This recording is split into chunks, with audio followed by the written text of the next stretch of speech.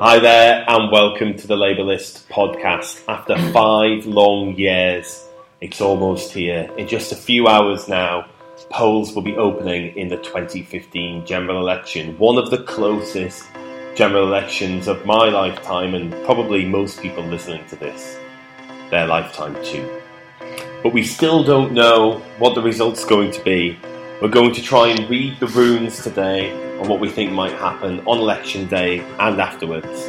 Joining me in our election hub as we begin to get ready for that election day are Conor, Emma Bennell and Maya Goodfellow. They'll be discussing what might be in store. So, Maya, are you looking forward to election day? Yeah. That was an interesting silence. Really, tomorrow will be pretty quiet, I imagine, unless we're out on the doorstep.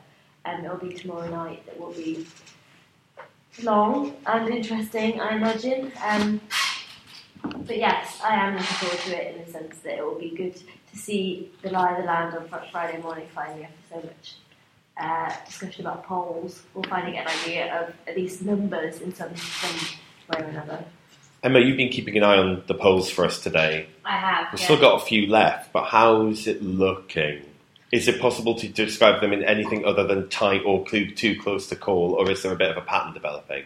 No, not so far, although we're still waiting for two of the phone polls to come in, and they have been, so far, as things have been developing, they have had bigger Tory leads. So it's very, very difficult to say. If you look at the runes, they say one thing, if you look at the chicken bones, they're saying something else. What most of them are saying is we just don't know. It does look slightly like the Tories might have a narrow lead in the polls. The question is, of course, how accurate are the polls? Are they underestimating the Tories? Is there a shy Tory factor, as Neil Kinnock believes? Is there an incumbency factor that's being missed? Will Labour's ground game make a big difference? As I certainly hope it will, but it slightly feels like everything is being boiled down to how much of an optimist or a pessimist are you? Conor, optimist or pessimist? I don't know. I suppose it depends what measure you are using for realism. At the moment, I think we're probably looking at Labour finishing slightly behind in both the number of votes and seats. I could be proved completely wrong. This is very much an election where, because it is so tight, it really could go either way. A swing, a very small swing of just 1% or so, could actually knock down a lot of marginals in one way or another. So to talk now about predictions actually is quite difficult, but that's my idea. But yeah, it's going to be a fascinating thing in that we will know the result but not the winner. We'll know what the House of Commons looks like but not what the government looks like. And I imagine that will carry on for quite a period. I imagine over the weekend David Cameron will carry on as a Prime Minister maybe for a week, maybe even a month, and Ed Miliband could come in later on. So it is very much now about the post-election strategy rather than the election strategy, I think. Absolutely. I will come on to that in a moment, but I wanted to look at seats that we'll be keeping our eye on election day. Everyone's got some. Certainly Finchley and Golders Green is not my local seat, but it's geographically one of the closest seats to where I live, as is Enfield Southgate, the place where Stephen Twigg famously beat Michael Portillo in 1997, so I'll be keeping an eye on both of those. Certainly if Labour wins Finchley and Golders Green, that might be indicative of, at the very least, a strong result in London. If Labour wins Enfield Southgate, that'll be a remarkable result in London and perhaps a good night. Other seats, Nuneaton, I think Warwick and Leamington? Warwickshire and Leamington. Warwickshire. That one comes in, I think, at 11 a.m. on Friday, and that is a fairly key marginal. Anyone else got any seats that they're particularly going to be looking at? Sheffield Hallam is one that I think everyone is going to be looking at. I think, for a seat which isn't on Labour's 106 target seats, will certainly be one where there will be a hush where we're all watching it when the result comes in, I think. Any others? For me, I'm going to be keeping a close eye on Bermondsey North Southern, which is somewhere I've spent quite a bit of time on the doorstep, where we've got an excellent candidate.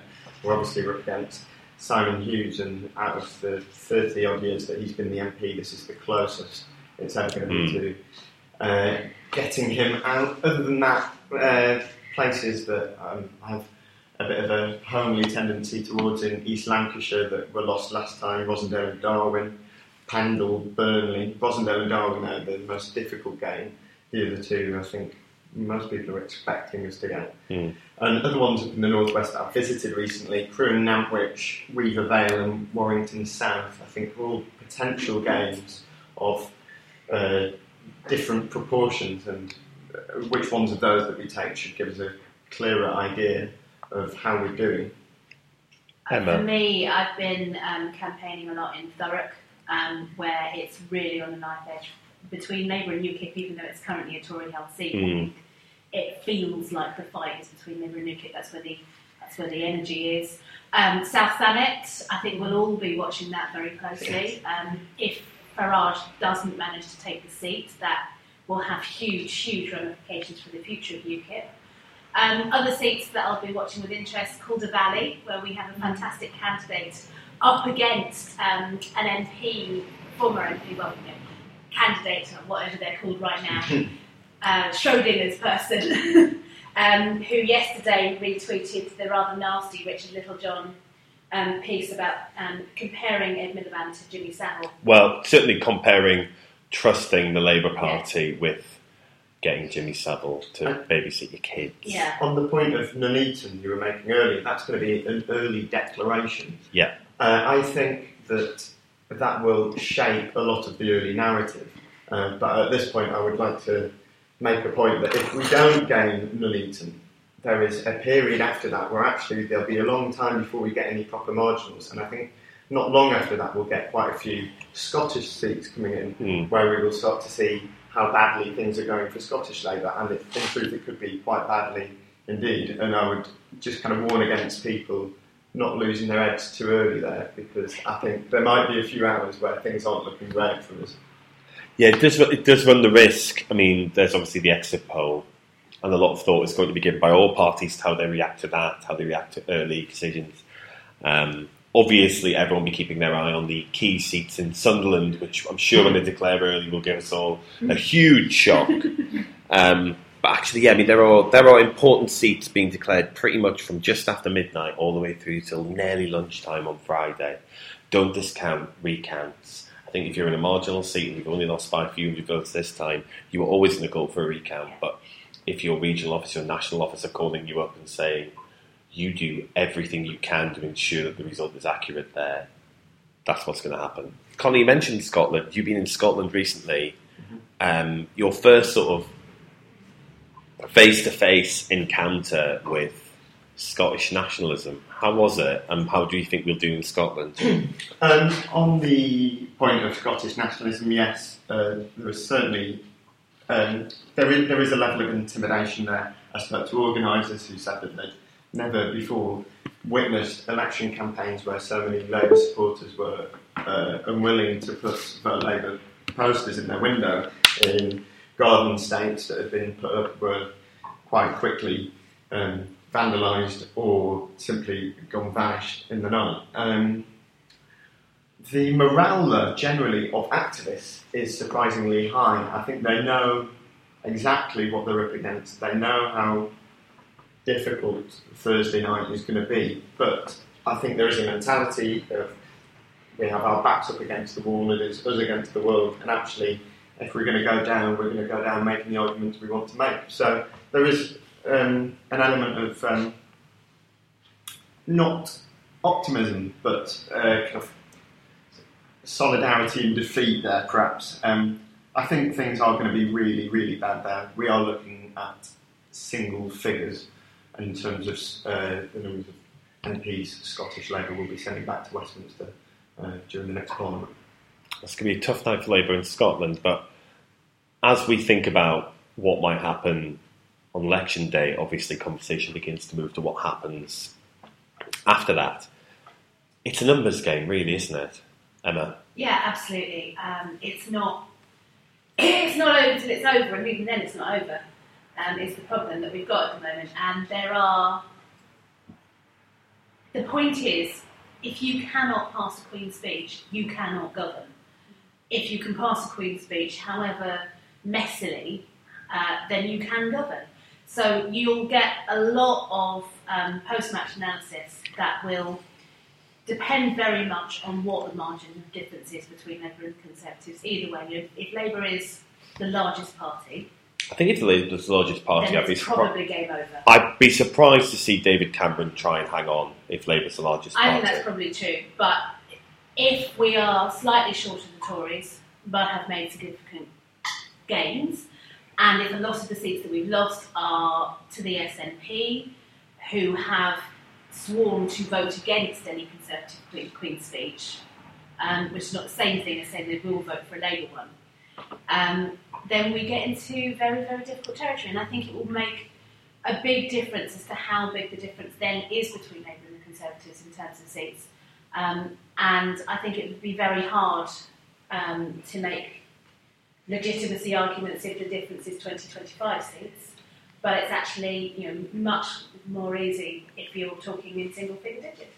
Does feel like the Labour Party, I think throughout Ed Miliband's leadership there's been a constant striving to maintain unity. Some might say at times unity over clarity, although I do feel some of there have been a bit more clarity over the course of the selection campaign, which has been one of its strengths.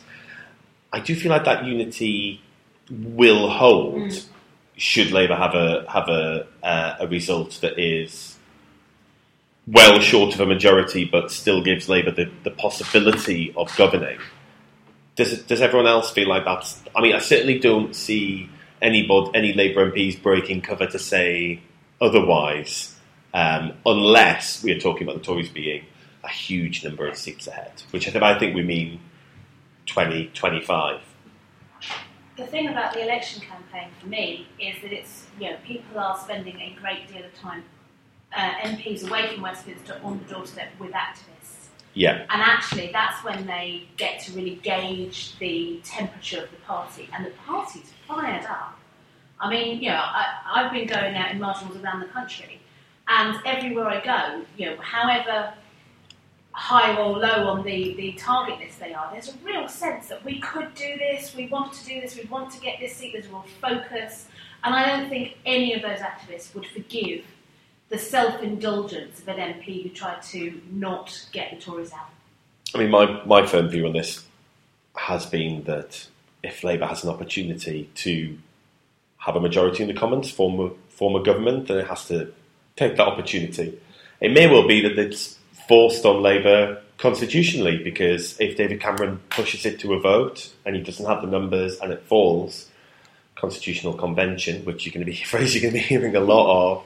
Not that we have a proper constitution, not that Constitutional Convention counts for much a lot of the time, but Constitutional Convention would dictate that the next most able person to form a government will be asked to try and form one, and that's almost certainly Ed Miliband. Conor, what do you think? Obviously, everyone expects Labour to try and form a government if they're able to do so. Everyone expects every single Labour MP to vote against a Conservative Queen's speech. I fully expect all of those things to happen. If it so happens that Cameron stays in, there is a Queen's speech that he puts forward, it gets blocked. The Labour Party are able to bring down a Conservative government and would then have the opportunity to present themselves as a viable alternative. I do think that there will be the arguments around legitimacy are different to the ones around purely numbers, and those are arguments that are going to have to be made rather than simply just dismissing them as being unimportant. What could happen then is, if it doesn't look like there is any sort of kind of stable government, perhaps the Conservatives and Labour would both see it in their interest to vote for another election in 6 months, which would take 2/3 of the House of Commons, I understand, to call one immediately. Obviously, you need both the support of the Labour and Tory parties to get that going, and I could actually see a potential outcome where that happens. You'd be asking a lot, I think, though, of not you personally. No one's suggesting that you were going to make it, but it would certainly be asking a lot of Labour MPs and Tory MPs elected by narrow margins, especially those coming into the Commons for the first time to vote for a dissolution of Parliament. That might mean a difficult political climate. But I think given the difficulty of legitimacy with the Labour government, and also then of the Tory one as well, that clearly hasn't been able to govern, I think that it might have to happen. Well, I mean, there's an argument that says put through your most popular policies and then call an election. And if you look at what Ed Miliband is presenting as his 10 potential first bills, I think a Labour Prime Minister, albeit one that may not have be the largest party, may have quite a difficult time in government, who is able to present his most popular policies that will command broad support across the House, governing that way in a year, would probably be the best opportunity to return to the country, both for those MPs and for that Prime Minister. And it also means we get to do things like abolish the bedroom tax, which is what this is really all about. What the bedroom tax, but we don't do this because we want our team to win. This isn't a football match. This is important. I mean, not that I'm going to get killed by both of you. Football is very important, But we're talking about people's lives, and if we can get a Labour government, we get to make them better, and ultimately, that's why we do it. And the historic mission of the Labour Party, whatever the result, it will be to keep on trying to fight for those people. Absolutely. Thank you very much for listening. Please do get back on with fulfilling your part in the democratic process. We'll be all the way through the night and the days that follow, tracking everything that happens at Labour List. And we'll be back with another Labour List podcast in the next few days. Thank you very much.